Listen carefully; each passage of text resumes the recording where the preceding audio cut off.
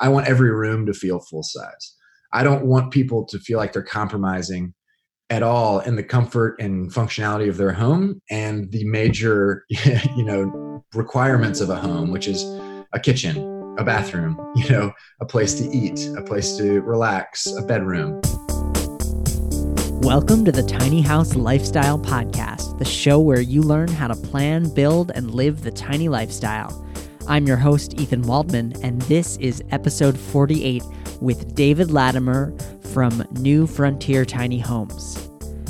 New Frontier is building really gorgeous, modern tiny homes that seem to make a splash online whenever they come out. And so I was excited to invite David Latimer onto the show because he is the CEO, founder, lead designer, and actually builder of these homes. So these really are an extension of his design philosophies and his aesthetics. I hope you stick around for my conversation with David Latimer from New Frontier Tiny Homes. I want to let you know that on Saturday, March 9th, I will be hosting a free live tiny house training. It's called Before You Build, What I Wish I'd Known Before Building My Tiny House. It's taking place online. It's a free class that I teach about every 4 to 6 weeks, and it's happening on Saturday, March 9th at 2 p.m. Eastern Time. And so in the class, I will help you clarify the most important pieces of your tiny house, how to estimate how long your tiny house will take to build and how much it will cost. I'll teach you about the most crucial parts to plan out now that will save you the most frustration later. And the webinar includes live Q&A with me, so you can get all your tiny house questions answered. To register, head over to thetinyhouse.net/webinar. And even though the webinar is free, we are limited to 150 seats live on the call. So please make sure you go ahead and register in advance because these things always fill up. Again, that's thetinyhouse.net/webinar, and I can't wait to see you on the session.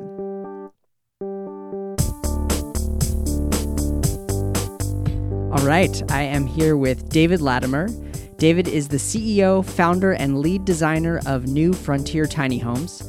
Born and raised in Nashville, Tennessee, David has always been fascinated by the form and function of structures, good design, and asking why.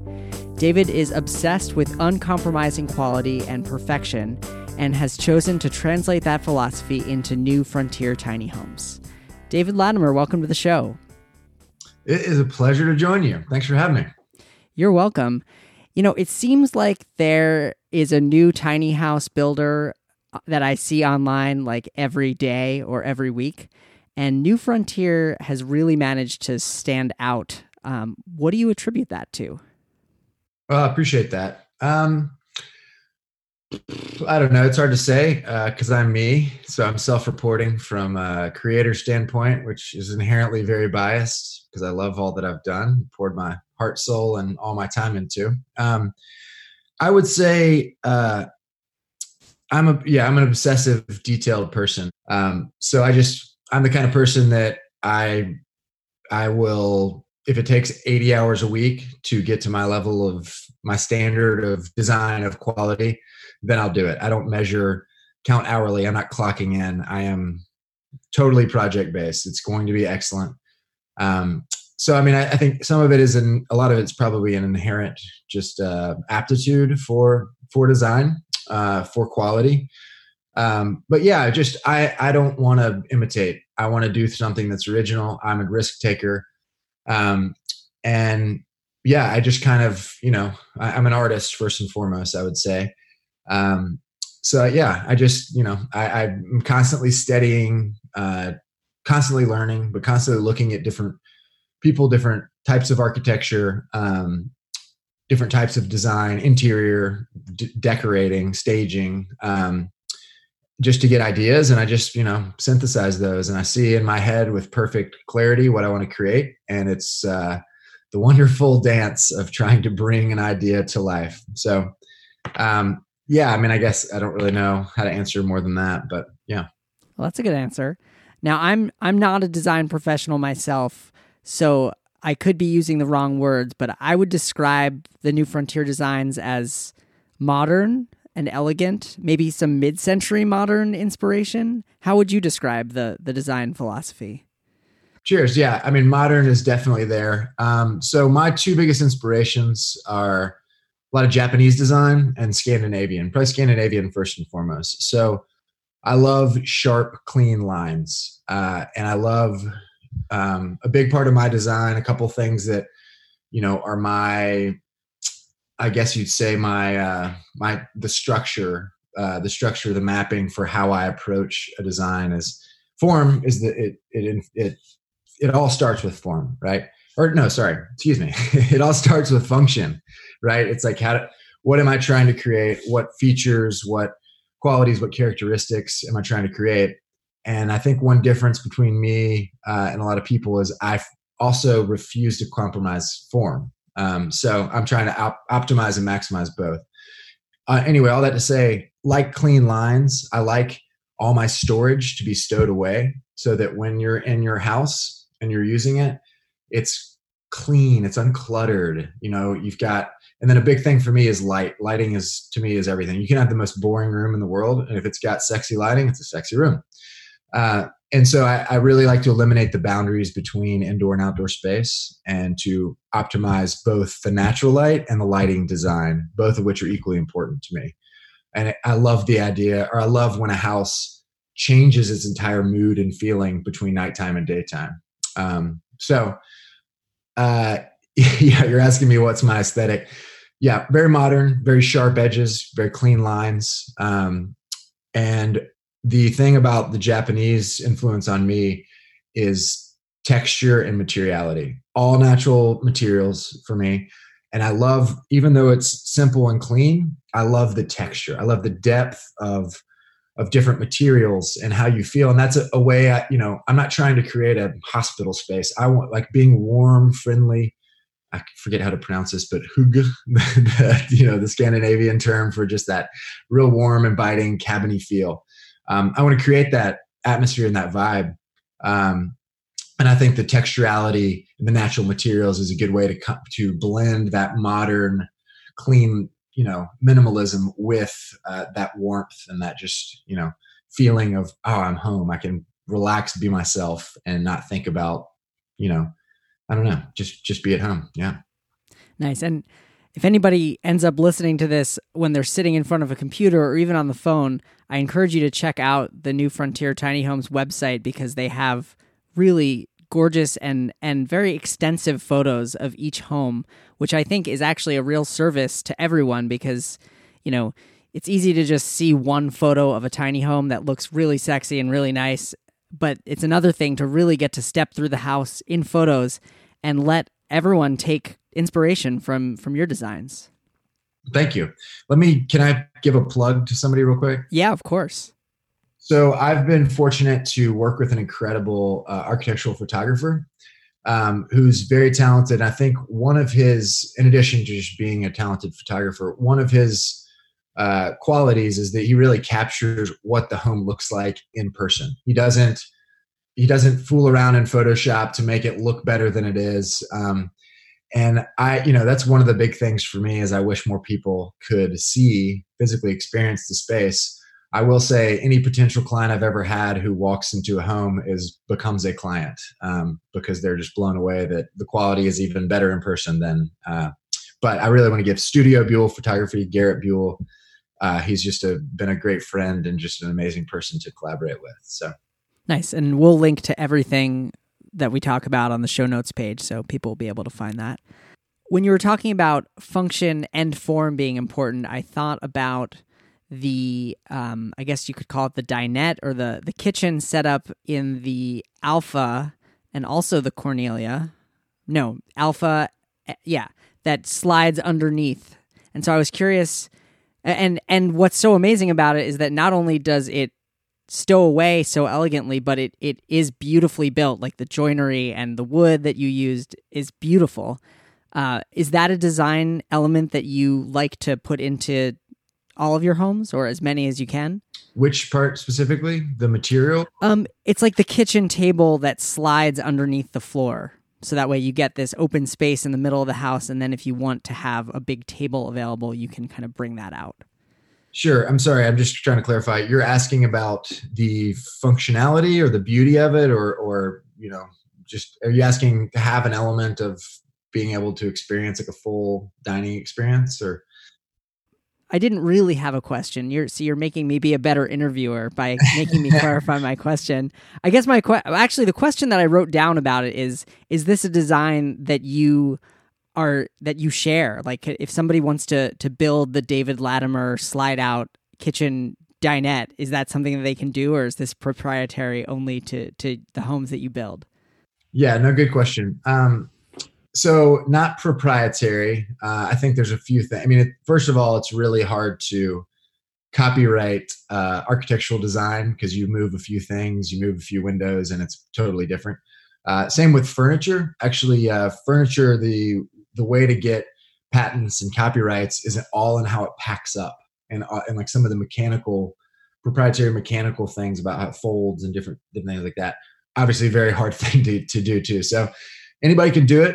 I don't share my designs right now for a number of different reasons. I'm happy to kind of extrapolate a little bit on that, but yeah, I mean, for me, I think part of maybe the question you're asking too is I like having one of my philosophies for design and build is I want every room to feel full size.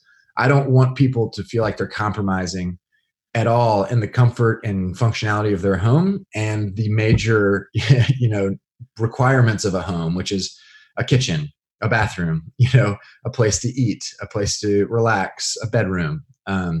So yeah, I mean, that's having it, and again, having it move out of the way. So when it's not in use, you have a big open room that you can, that doesn't feel cluttered or crowded.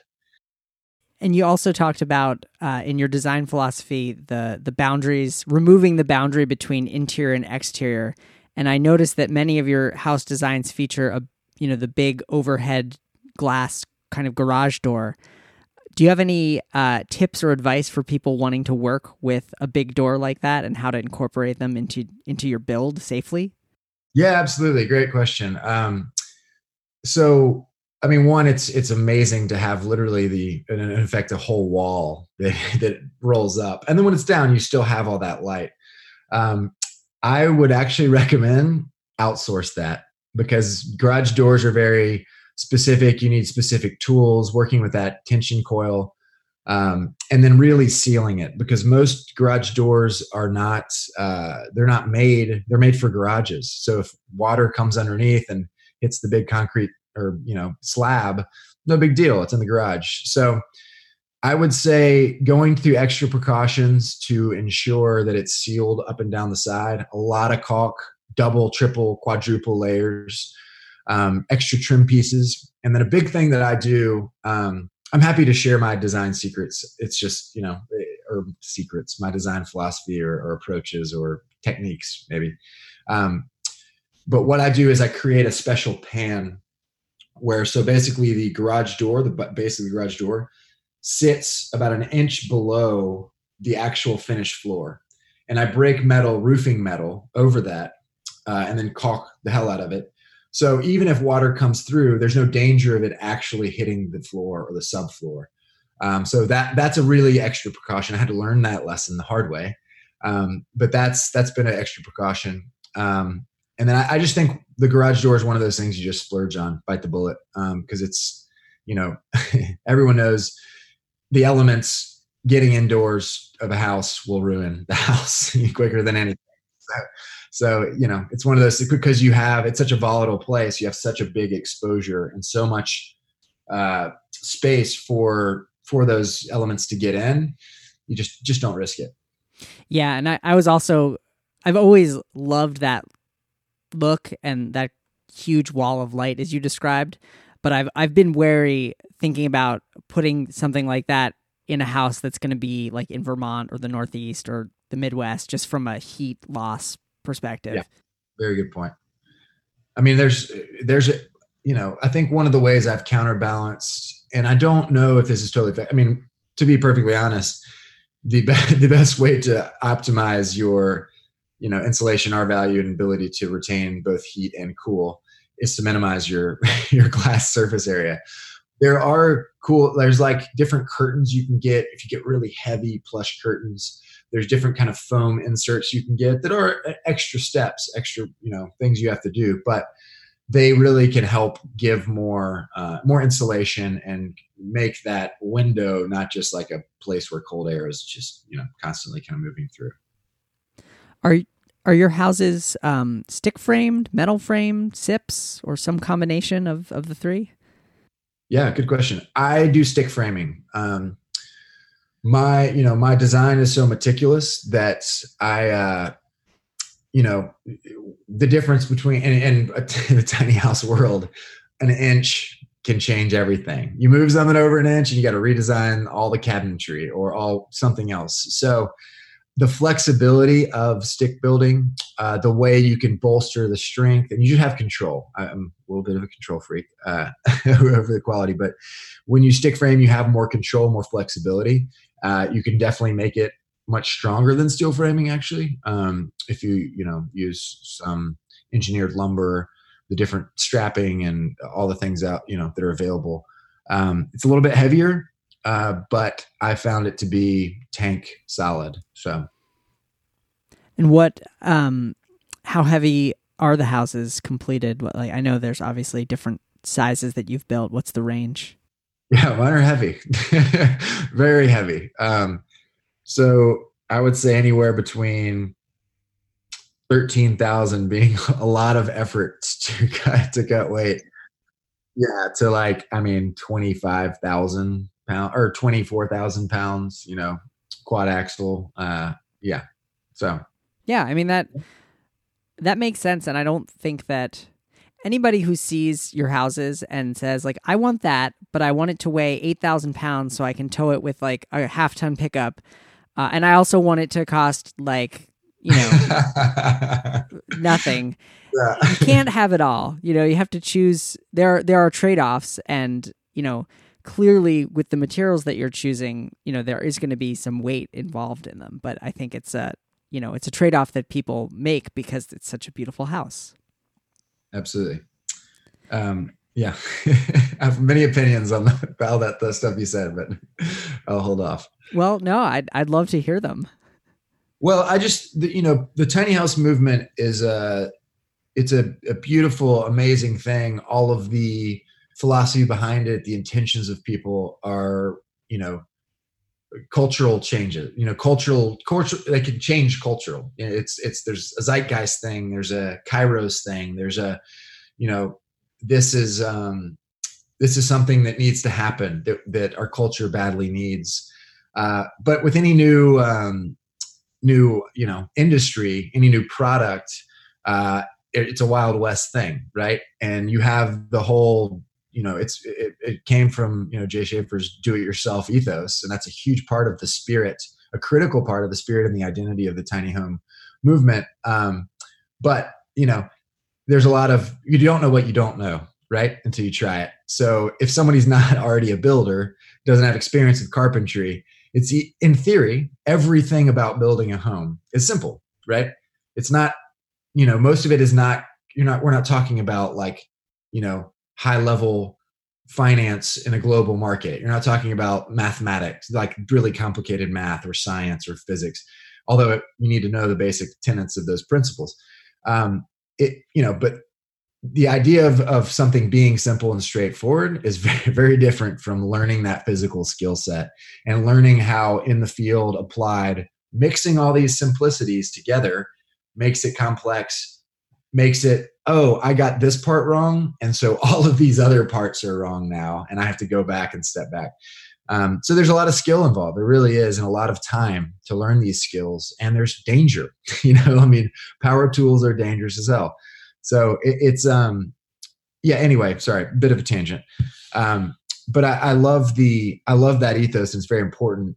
But when you, and I think, again, a lot of people they're not business people starting, and so they don't understand like they're not builders. So they don't understand some of the costs involved, the time involved, the labor involved, the different skill sets involved.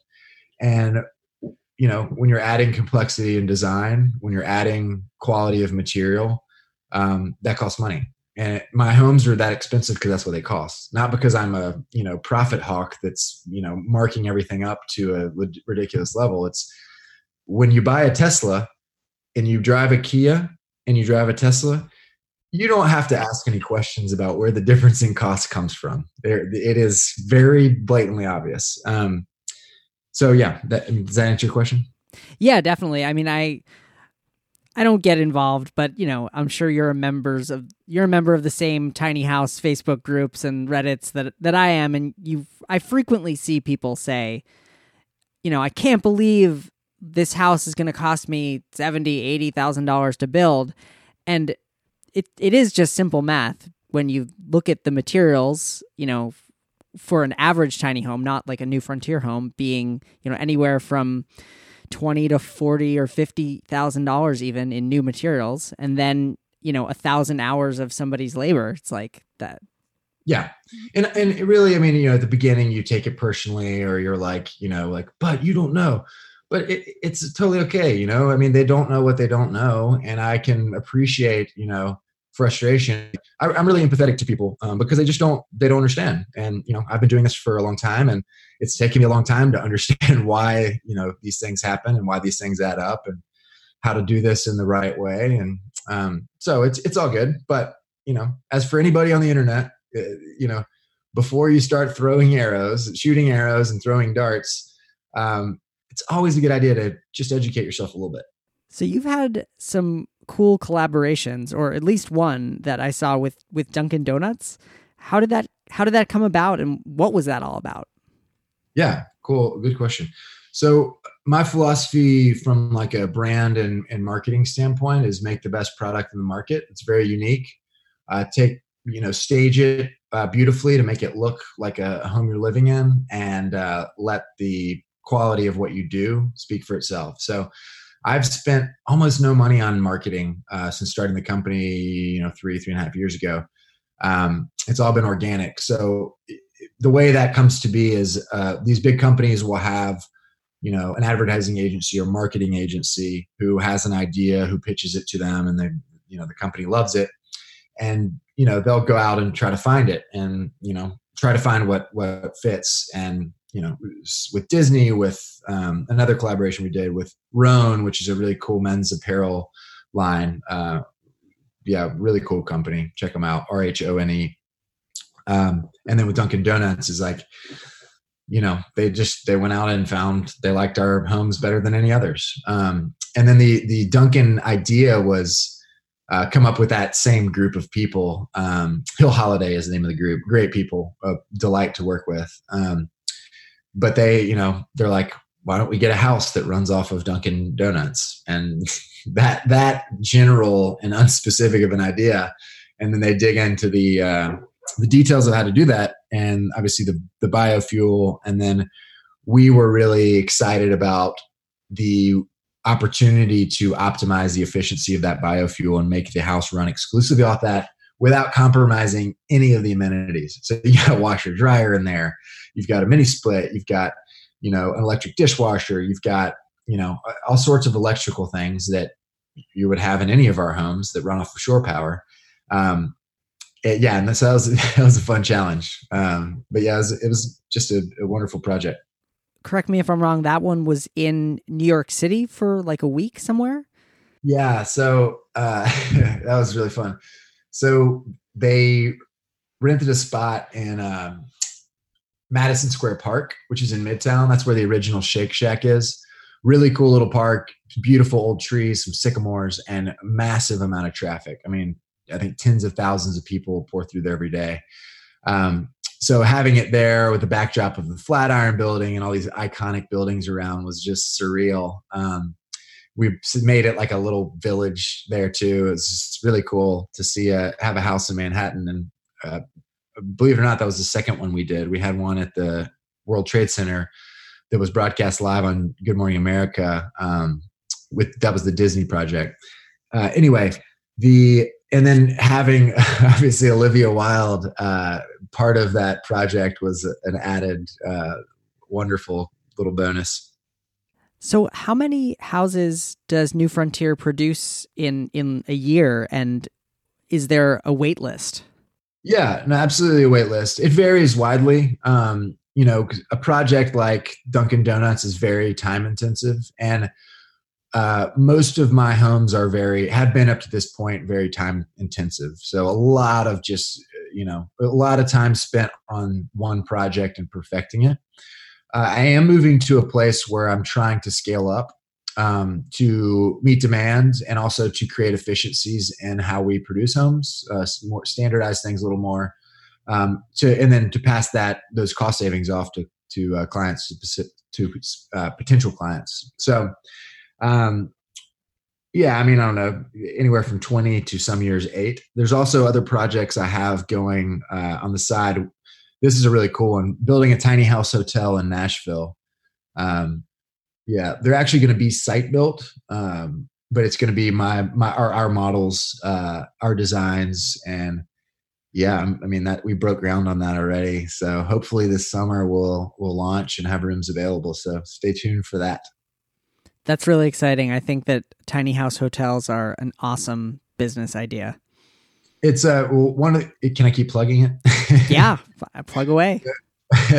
One of the cool things, unique things about this is, I mean, first of all, the whole, like, the landscaping, the fencing, everything's going to be really sexy and intentional. There'll be a few little tweaks to the models. We made them all 10 feet wide, going to have different materials and siding. Some will be the exact same, like on the interior. And then we've got a brand new design that has never been built before that's going to be built for the first time there.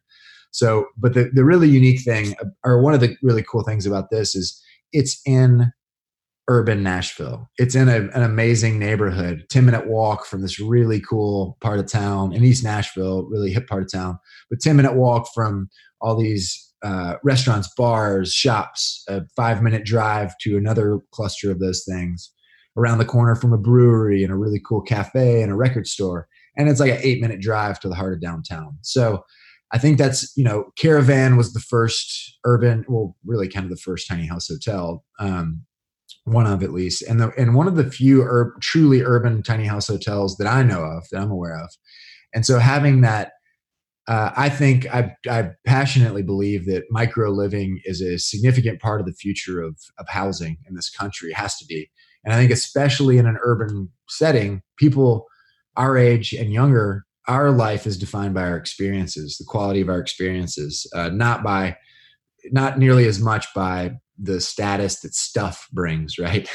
So being able to live in an urban core affordably, is a really something that a lot of people really desire. And I think micro living can facilitate having the American dream, owning dirt, owning house. It might be really small footprint.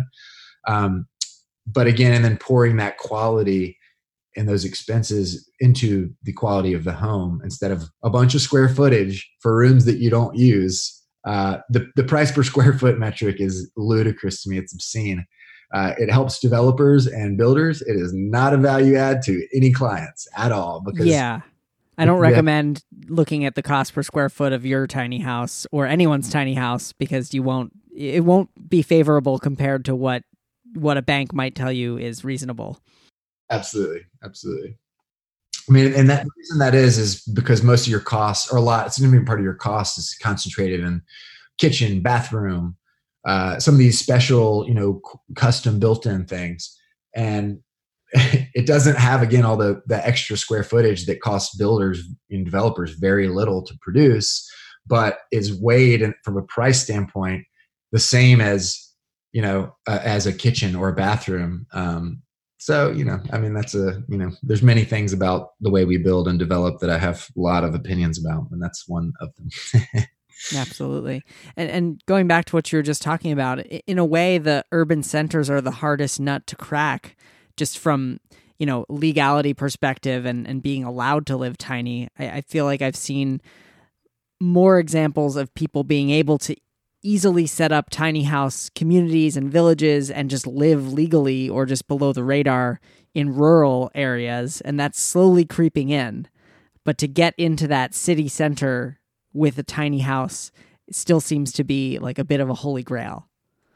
Yes, you are absolutely right. And I've been I like to say that starting a company is difficult.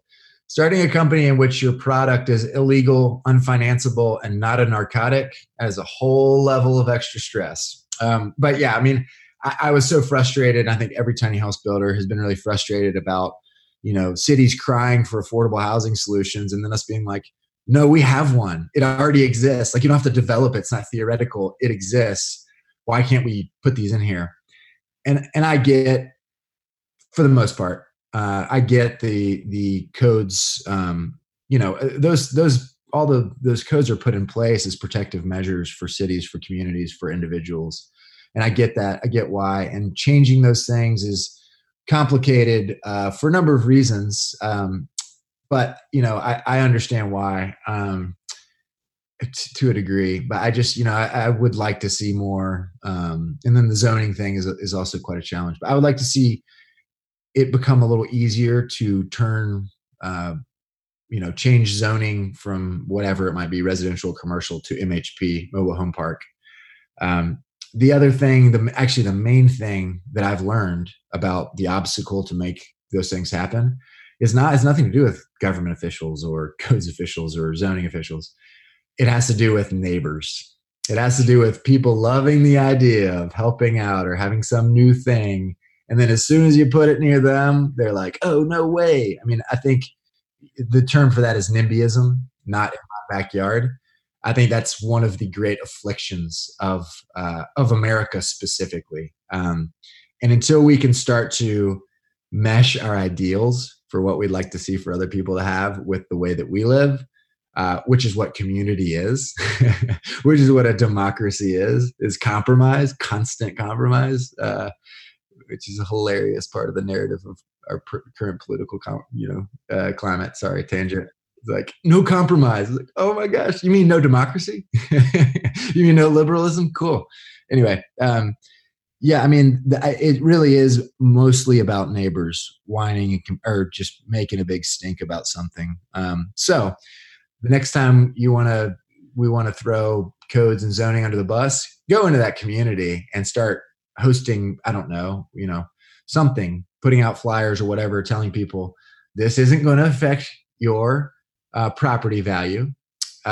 This is a community ad, a value add for the community, and really engaging people proactively. If you're trying to get something like that changed, it all starts with the residents of that community. And if you can galvanize them around a project idea, then of course the politicians will follow suit. And of course the appetite for that is going to be much higher. Being in zoning and codes, all you're hearing all the time is complaints. And we have two great people who lead our codes and zoning here in Nashville, a guy named Bill Herbert and John Michael. And they're fantastic people. They want to see tiny homes work. But really at this point, if you really want to get a tiny home development and going, is you got to site build it. And we're site building, meaning it's on a foundation. So this is going to be on foundation. This might be a tough question, maybe choosing between your children, but do you have a favorite tiny house that you've designed and built so far? You're exactly right. It is like choosing between children. I would say I get bored easily, and I always want to try new things, which is fun artistically, but a real pain in the ass and a real challenge from a business side of things, because you don't know. You're just guessing before you've built something that's dramatically different from another home you've built before.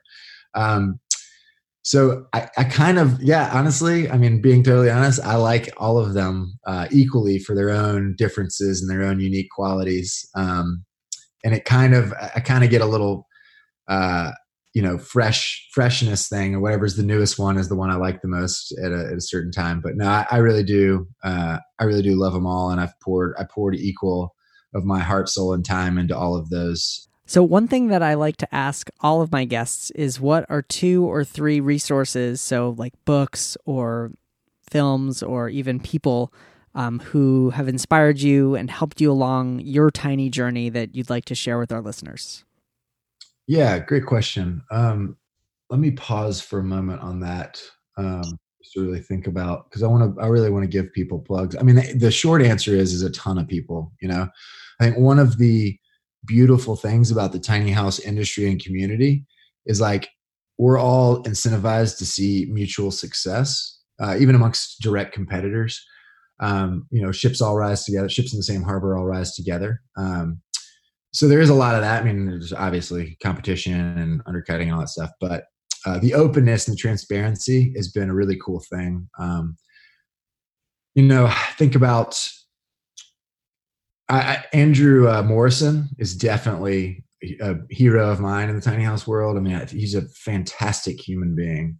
He and his wife, Gabrielle, they're beautiful human beings, super knowledgeable, and just so open. That's just such a beautiful spirit of collaboration and sharing, and just, sharing everything that they know and every bit of information they know. So he's definitely one of my tiny house heroes. I mean, I could spend the next 45 minutes talking about people who I've learned a lot from and really appreciate.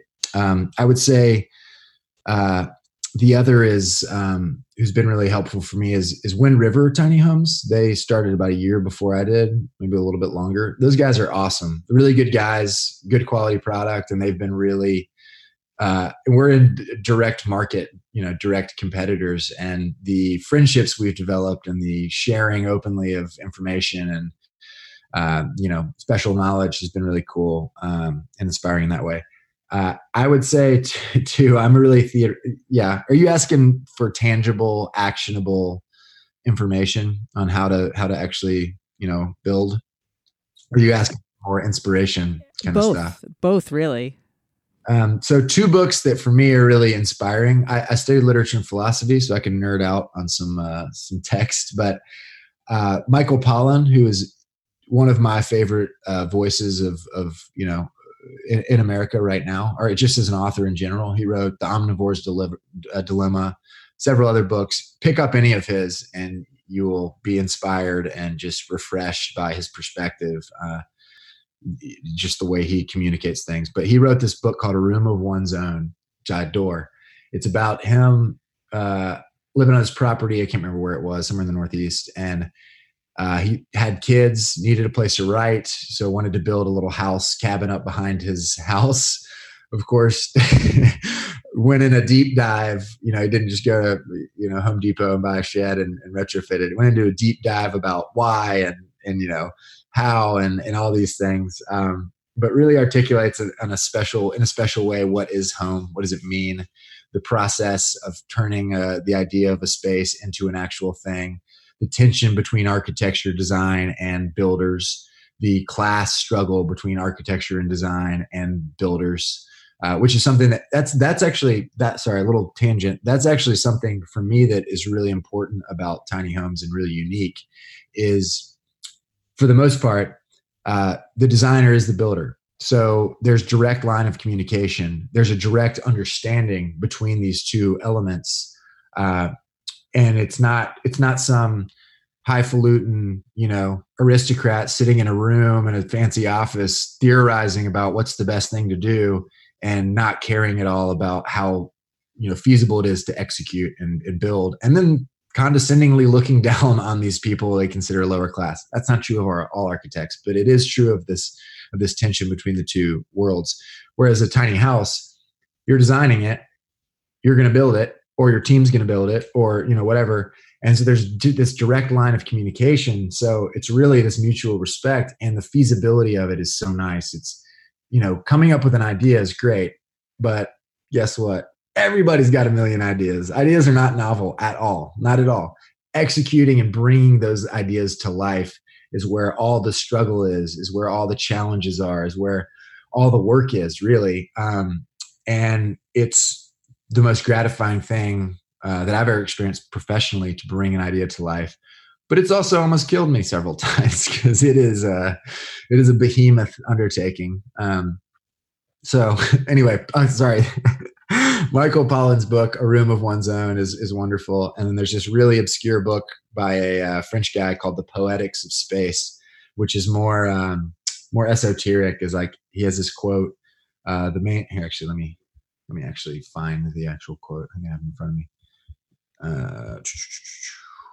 Yeah, he says, so Gaston Bachelard, Poetics of Space. If I were asked to name the chief benefit of the house, I should say the house shelters daydreaming. The house protects the dreamer. The house allows one to dream in peace. I really like that notion of home. Man, that was long-winded. No, that's great. I love these tangents, and I think people enjoy the podcast. I've gotten a lot of great responses, and I enjoy your podcast. Oh, good. Well, thank you. So last question. I don't want to take up too much of your time. Where can people see a New Frontier house in person? Do you go to any of the tiny house festivals? And if so, what do you have coming up? I've been to a few of the festivals, not bringing a tiny house. It's just, for me, it's so much work and time intensive to do that. It just doesn't make sense. I just don't have the time for it. Honestly, that's really it. I just don't have the time to do that. But I love those things. They're great and I support them. And I've gone a couple times, just me, to a few of those. So the answer is, follow us on social media, follow our narrative and our story. And we're going to, be announcing and promoting the Tiny House Hotel and giving you details and updates. But that will be the best place to see our models. We'll have 6 homes to start with. And it's going to be one of each of the models, including the new model. And so you can see them and experience them yourself. We might do open houses, but all you got to do is book on Airbnb. So yes, follow us and stay tuned, and you'll be able to have access to one sometime in the next 6 months at least. Awesome. Well, David Latimer, thanks so much for being a guest on the Tiny House Lifestyle podcast. Ethan, thank you so much for having me. It's been a delight. You can find the show notes and links to all the resources that David mentioned, including photos of the gorgeous New Frontier tiny homes at thetinyhouse.net/048. Again, that's thetinyhouse.net/048. And I really hope that I will see you next Saturday at my Before You Build webinar training. To register, just head over to thetinyhouse.net/webinar. And as a reminder, this is a 1-hour class with an additional hour set aside afterwards for Q&A. So I'll talk about all the things that I wish I knew before I built my tiny house, and I will stick around to answer your questions. I get great feedback from these sessions. I only host them every 4 to 6 weeks, and they are limited in space. So please head over to thetinyhouse.net/webinar to reserve your seat. And thanks. That's all for this week. I'm Ethan Waldman, and I'll be back next week with another episode of the Tiny House Lifestyle Podcast.